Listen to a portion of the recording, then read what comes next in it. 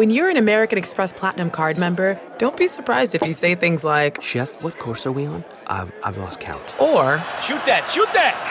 And even, Checkout's not until 4, so... Because the American Express Platinum Card offers access to exclusive reservations at renowned restaurants, elevated experiences at live events, and 4 p.m. late checkout at fine hotels and resorts booked through Amex Travel. That's the powerful backing of American Express. See how to elevate your experiences at americanexpress.com/withAmex. Terms apply. This episode is brought to you in part by Audible, your go-to destination for thrilling audio entertainment.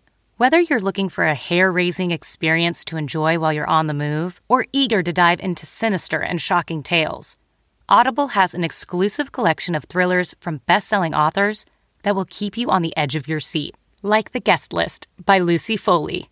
Experience stories like never before, where every chilling detail is brought to life by captivating sound design. Plus, as an Audible member, choose one title a month to make yours forever. And now, new members can try Audible free for 30 days. Just visit audible.com/WonderyPod or text WonderyPod to 500-500. That's audible.com/WonderyPod or text WonderyPod to 500-500. Former President Trump attended CPAC over the weekend and told reporters he would not drop out of the 2024 election if he's indicted on criminal charges. You know, we compare him to a mobster all the time, but now he's literally saying, no problem, I could still run things from the joint.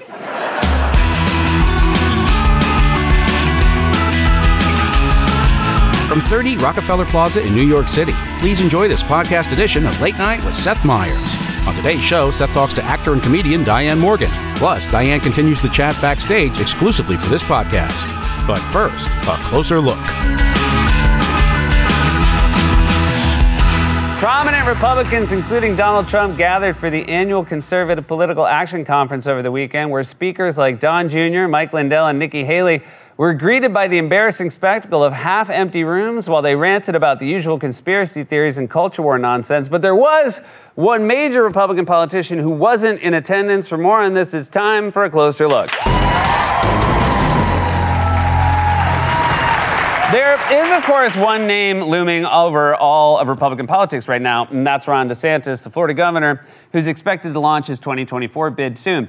Now, DeSantis' main focus as governor has been using the power of the government to fight so-called wokeism, which, as far as I can tell, he can't even define. It just seems to mean anything that's bothering conservatives and wealthy old comedians. It's basically just a collection of petty grievances about meaningless culture war issues like gender-neutral potato head dolls or M&M's not wearing sexy clothes anymore. A thing they on purpose say out loud all the time. If you accidentally said you thought the green M&M was hot in 4th grade, you'd be teased about it until you graduated high school. Oh, don't open those around Ronnie or else he's gonna melt in his pants. If Republicans win it all in 2024, I'm sure their first act right out of the gate will be a law requiring the green M&M to wear full BDSM gear.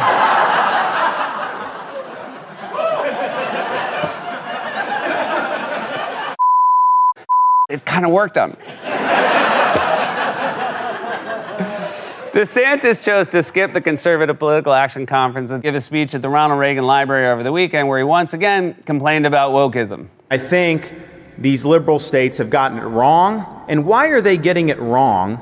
I think it all goes back to ideology. I think it goes back to this woke mind virus that's infected the left and all these other institutions. What the hell is the woke mind virus? They should add a Ron DeSantis character to The Last of Us, who's always focused on the wrong thing.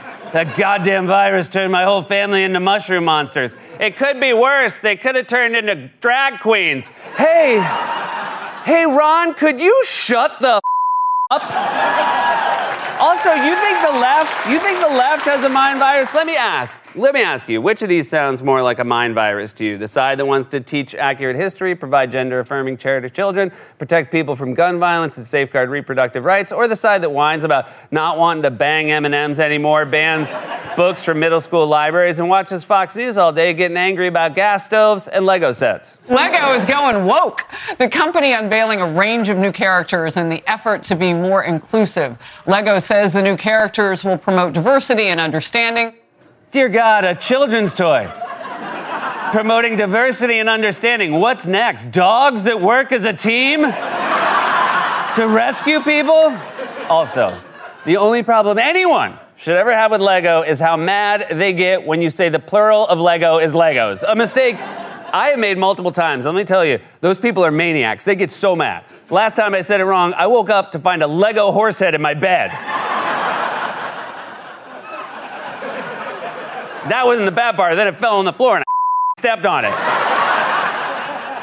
The point is, DeSantis knows that the modern GOP doesn't actually care about using government to help people. It only cares about the culture wars. So he's weaponizing government to use it as a tool in those culture wars. He's been engaged in a spree of censorship laws that ban content conservatives don't like, all the way from elementary school to college. And now Republicans in the Florida state legislature have introduced a bill that would require bloggers who write about Governor Ron DeSantis, his cabinet, or state legislatures to register with the state. So now they're going after bloggers? Why? Did DeSantis get mad when fashion bloggers made fun of the photo of him in his fancy white boots?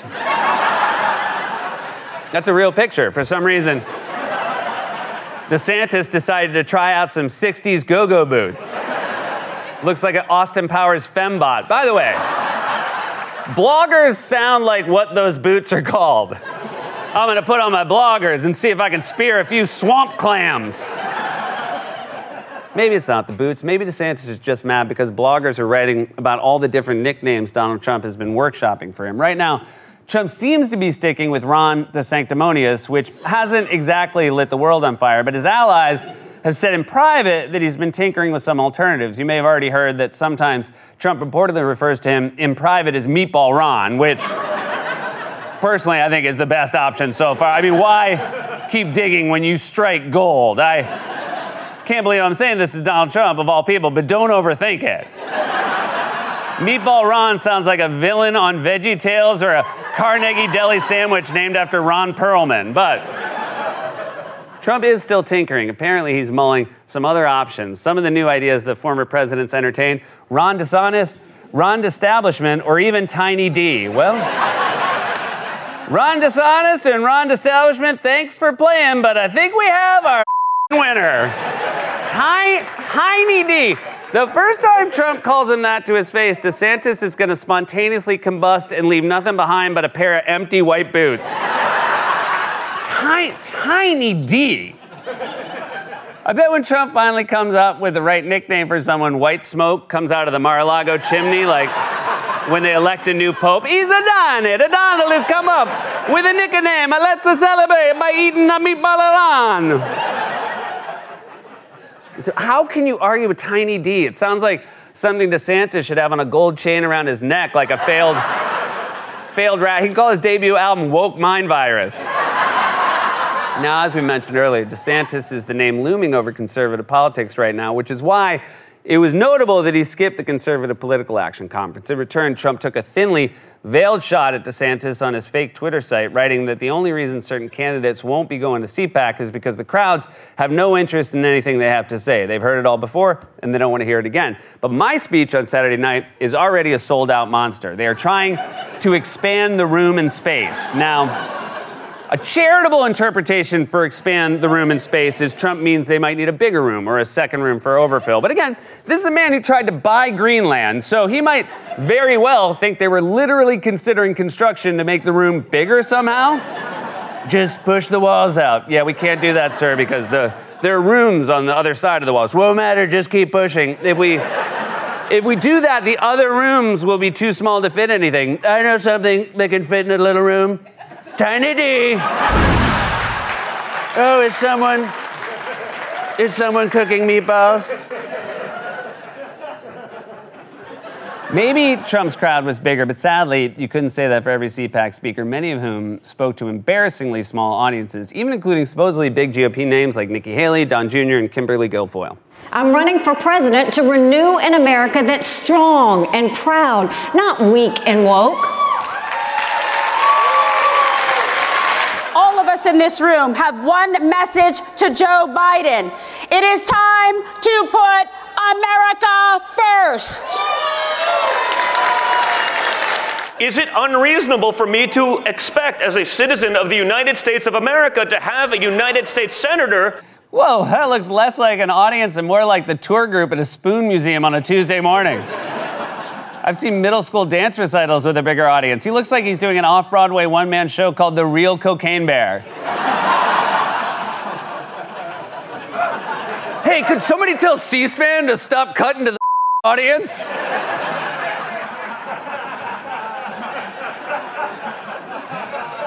The point is, CPAC was a window into the unhinged nature of the modern conservative worldview. They're all in a little echo chamber screaming to half-empty conference rooms about made-up bullshit most normal people don't care about. In fact, to show you how disconnected they are from the average American voter, they actually invited the pillow guy, Mike Lindell, to speak on stage about his repeatedly debunked election lies. Thank you, everybody. What do you think I'm going to talk about?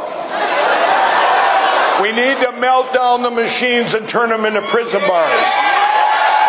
I got teams of people in every state. In fact, I'm going to announce in a minute this new thing I have. It's called the Election Crime Bureau. We don't want to use these machines. We want paper ballots hand counted. I've talked to Germany and France and the UK and Netherlands where they use hand counted paper ballots. Germany, France, UK. All right, I think I know what happened here. Some teenagers have been prank calling Mike Lindell pretending to be different countries. Hello, this is France. We are trying to find l'homme de pillow, Mike Lindell. Thank you so much for reaching out. I have a ton of questions. First of all, how do you say election in French? Election. Oh, good. So French is the same as English.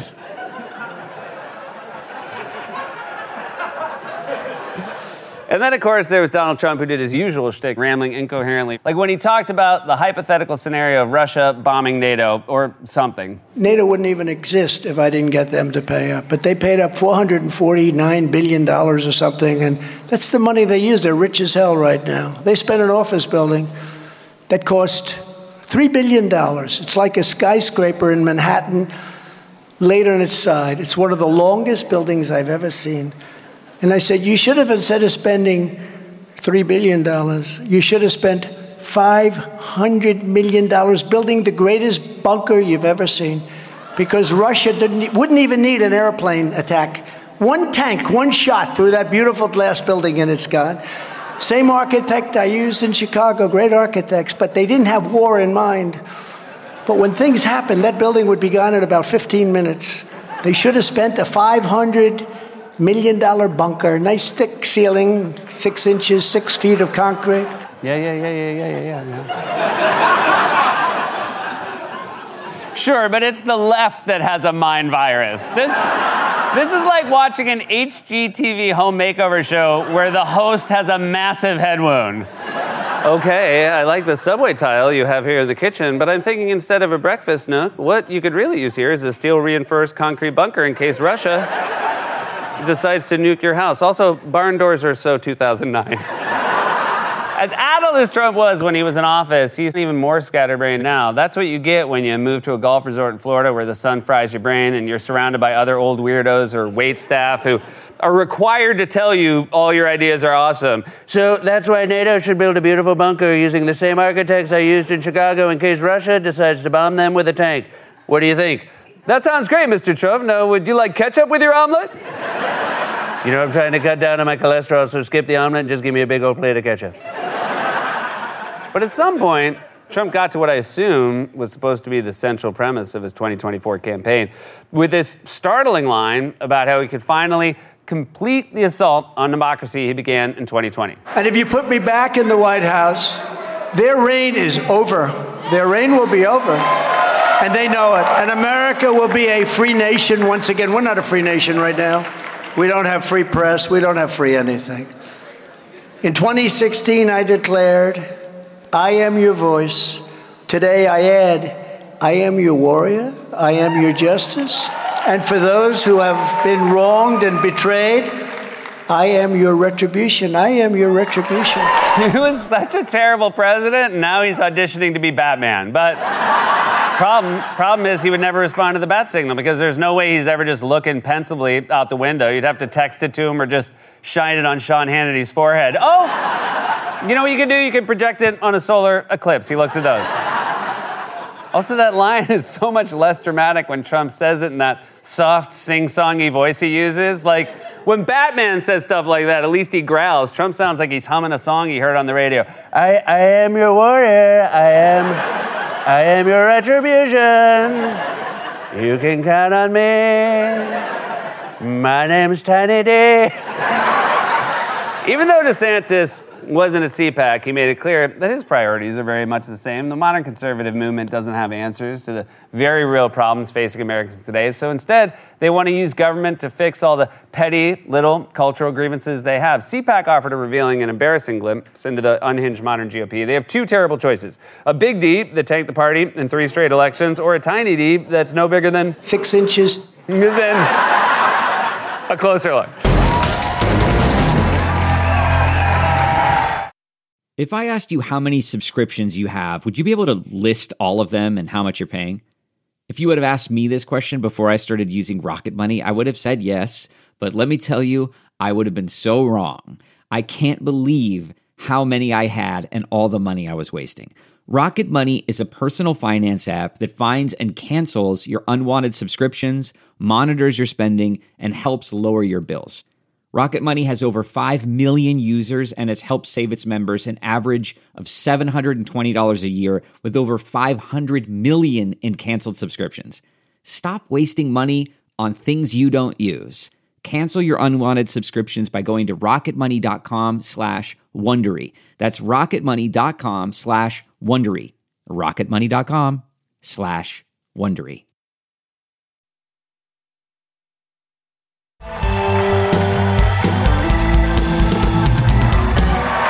Is a very talented actress and comedian you know from shows like Afterlife and Motherland. Her very funny show, Kunk on Earth, is streaming now on Netflix. Please welcome to the show, Diane Morgan, everybody.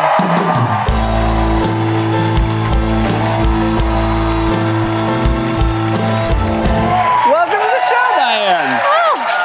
Thanks for having me. I'm really thrilled to have you. I keep saying everybody has been talking about Kunk for the last month to me, and the name Philomena Kunk is such a wonderful character name. Yeah. When you first saw it, did you know, oh, that's really good?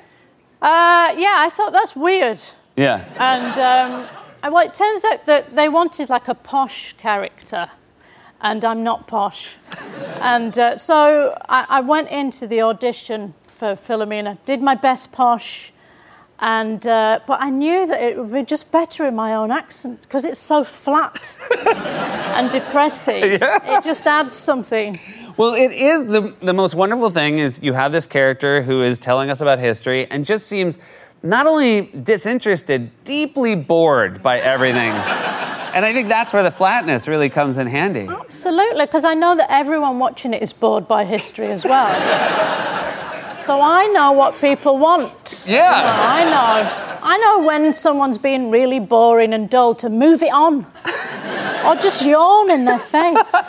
It's true, because when you watch those history shows where the host is really excited about it, it makes you feel bad because you don't share it. This is boring.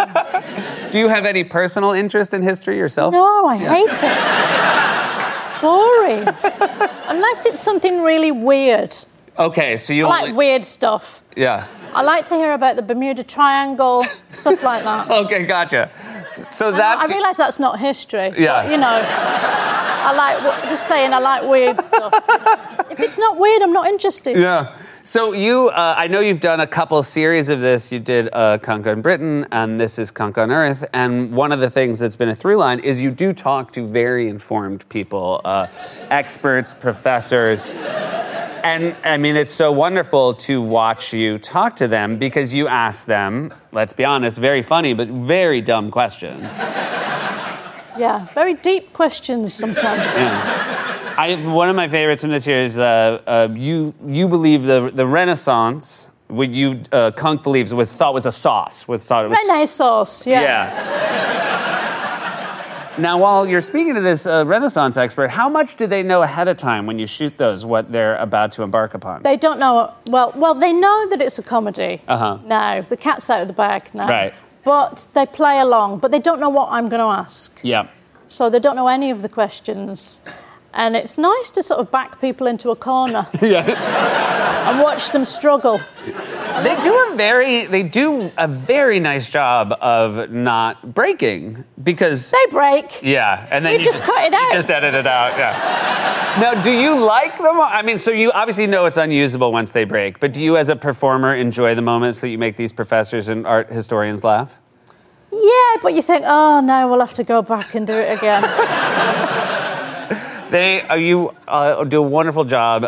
It feels as though everybody who makes this show is experts in the sort of tropes of these historical reenactment or travel shows. You do a great amount of walking in the woods. Yeah. A lot of walking and talking. And we were talking backstage. There's a scene in this second episode where, I think it's about a 4-minute monologue where you're walking around a castle. Yeah. I'm so impressed by the amount of walking and talking. I do a lot of walking. Yeah. Do you enjoy being out in the woods doing your walking and talking? Not really. It's very cold. Yeah. But it's just one of those tropes that history documentaries always have. They're always walking through the woods. Or just staring off into the middle distance. You know. You do a wonderful, as a performer, I'm very taken with how Kunk trips a lot. I love a trip. I love a bit of physical comedy. They're all very little trips that you try to then play off. Yeah. I'm such a fan of the little trip. Are you? Yeah. I love a trip. Oh, I love a trip. Especially from someone who is hosting a history show and there's this real gravitas to it. And Fall then over. Little trip. Yeah. Do you know when you've done a good one when you're shooting? And you're like, perfect, Yeah. I mean, there was one that I rolled down a hill at one point. Which I was at the top of a sand dune and I didn't tell anyone I was going to do it. I just thought, this is going to be quite boring, me walking down a sand dune. So I'm just going to fall over. No one came to help me. I was rolling. Just kept rolling and they were just filming. This is how much you care about your craft. You're willing to take a header. I'm just worried that people are going to be bored, so I think I'll fall over. Now, again, because there's such attention to detail, have people, when this first started in the UK, did people think it was a real show? Yes. Okay, so they did. And they still do. They still do. On Twitter, I still get people going, this presenter is terrible. She doesn't know what she's talking about. She's getting all these facts wrong. The BBC are really dumbing down.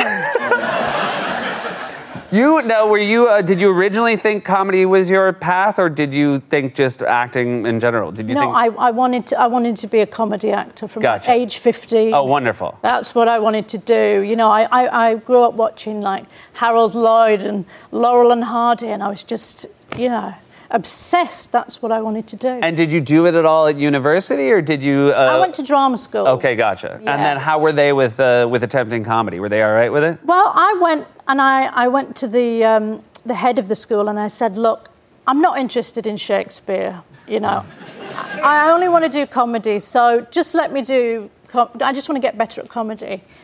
And he started giving me like Lady Macbeth, parts like that.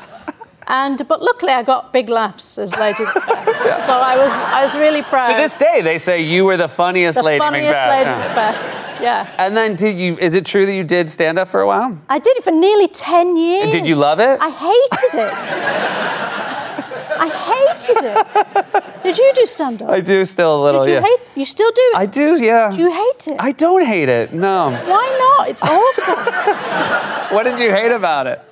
Just going about at night on your own, travelling around late at night. Yeah. Dealing with crowds that, were horrible. You could just tell some nights they were just horrible people. And you'd be like, you'd have to pander to them. And yeah. I just felt physically sick every time I did it. Do you feel like great relief being past that part of your career? Yes, yeah. Absolutely. I mean, fingers crossed. Yeah. Well, I certainly... I might have to go back at some Based on what you've said, I won't be very excited if I'm in an audience and you walk out. Oh, no. And now, is it nice? We were talking about this a little bit backstage, but, this hasn't been on Netflix very long, but here you are in New York City, and people are recognizing you from Kunk. It's amazing. Yeah. People are lovely. They're so enthusiastic. Well, it is a show that deserves all the enthusiasm. It's really wonderful. And thank you so much for being here. I just delighted that you were here. You guys, that's Diane Morgan. Kunk on Earth is streaming now on Hey, this is Henry from Late Night and Backstage with Diane Morgan, the star of Kunk on Earth, which honestly, Diane, I was telling you, is one of the funniest shows I've seen in recent memory. It is fantastically funny. And I was wondering, so this is your third time in New York City. How do you think Philomena Kunk would understand and appreciate New York? I think she'd love New York. I don't think she'd understand why people call it the Big Orange. Yeah, she'd really want to get to the bottom of that. Yeah. She'd head to NYU, Columbia. And the whole steam coming out of the ground. Yeah. I think she'd be confused by that, as am I. You were as saying, is everyone. Well, you didn't even know. I didn't know. We were talking earlier. That's shameful. It is, honestly, it feels like I was... I think because you, since a little kid, you've seen the steam. Yeah. So you don't even think, what is it? What is the steam? What Diane's referring to is when if you don't know, if you're in New York City, there are these orange and white pipes that have this steam coming out of it all over Manhattan. You were mentioning how wild it was to you earlier, and I was like, oh, that's from the subway. Yeah. Confidently, I told you it's from the subway. Yeah. And then I Googled it. It's not from the subway. What is There's it? a system of steam pipes that heat and cool buildings in Manhattan, and it's from either precipitation getting onto the pipes or cracks in the I wonder how many people knew this. Well, I just feel like such an... I was just I don't think confidently anyone telling knew people... that. Well, it's on Wikipedia. So the person who knew it... No one cares, though, do they? No one cares. But I've also seen it 1,000 times and never thought... That's the thing. But to me, you see, it was like when I mean, when I come to New York, I was saying it reminds me of Ghostbusters. That was probably the first time I saw the steam coming out of the ground. When you... Obsessed. And I'm obsessed with it. Was that kind of how you were like sightseeing today around New York? Because you were only here for a few days. Were you like trying to find the best spots for the steam pipes? Every time I see it, I get a little thrill. Oh my God, the steam coming out of the ground. I really want Kunk just to do, not even New York City, just specifically the steam pipes. But you've changed your cabs as well. They changed the taxi cabs. Years ago. I know that was the last time I came. You still had the old sort of rickety looking ones that look like Al Pacino would drive. Yeah, those are gone. Now they're gone, and you've got those big puffy things. The minivan type. The minivan type the puffy things. Ones. The puffy ones. Because we've got the puffy ones in London now. But your puffy ones are great. They're all right. They're really comfortable. They look a little bit like the old ones, but they're just a bit more puffed up. The new buses are very cool. Yeah, they're clean at least. Yeah. You were saying to Seth out there that you were surprised at how many times you're getting recognized in New York. Because the series has only been on a little bit in the States. When you were making this, did you have any expectation that it would go global? No, because I've been doing it years. Yeah, you have been, yeah. You were talking about 10 years, right? 10 years, I think it is, yeah. And, and so it's weird that all of a sudden... Yeah. Because you've got it here. Yeah. And you're very kind. It's brilliant. And I will tell anyone you'll watch the show on Netflix, it's 5 episodes, you tear through it, and then go on YouTube. Yeah, 5 episodes, then you get your life back. You get your life back, but then there's so much more. That was such a delight that there's Kunk on Christmas, Britain, Shakespeare, vaccines. Yeah, everything. How do you choose the topics Philomena does? How does Philomena choose? Well, Charlie Brooker chooses. Is the executive producer, is that right? He writes it along with Ben and Jason and Joel, and they choose the topics. Is it more interesting for you to do a topic that you do know a little bit about, or that you know nothing about? I don't know anything about anything. So everything's new and exciting to me. We were also saying earlier that as dumb as Philomena Kunk is and uninterested in history, you do learn a lot, actually, from the show. I do. Secretly, I learn things. And it's like, oh my God, I didn't actually know that. Because at school, I was so bored, weren't you?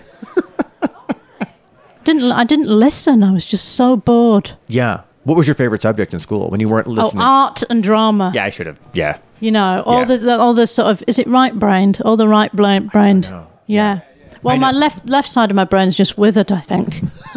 All the science and the sort of logical. I guess Kunk's maybe is also, but she relies on it for work in an interesting way. Well, I've got people like Carly, my agent, she's my left brain. You know, she'll get me into cabs.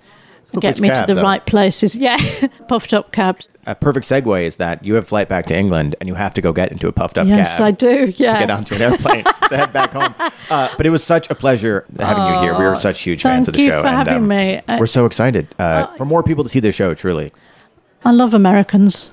Oh, thanks. You're all really nice. Every one of us is great. Yeah. There's not one bad apple. Cannot name a single bad one. We all know who the bad apple is. We do.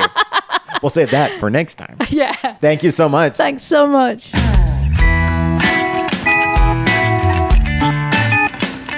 Late Night with Seth Meyers airs weeknights on NBC at 12:35, 11:35 Central. Original music on the Late Night podcast is by the HE Band. Don't forget to follow the handle Late Night Seth on social media and tell your friends to subscribe to the Late Night podcast wherever they get their podcasts.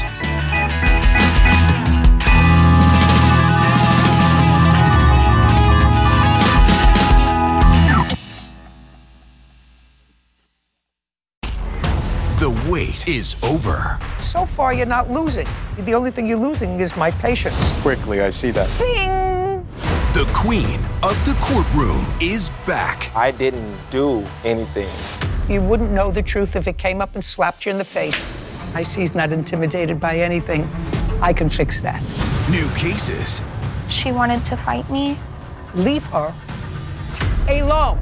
Okay, so, This is not a so. This is a period. Classic Judy. Did you sleep with her? Yes, Your Honor. You married his cousin. his brother. That's not him. Yes, ma'am. I would make a beeline for the door. The Emmy Award-winning series returns. How did I know that? I have a crystal ball in my head. It's an all-new season. It's streaming. You can say anything. Judy Justice. Only on Freevee.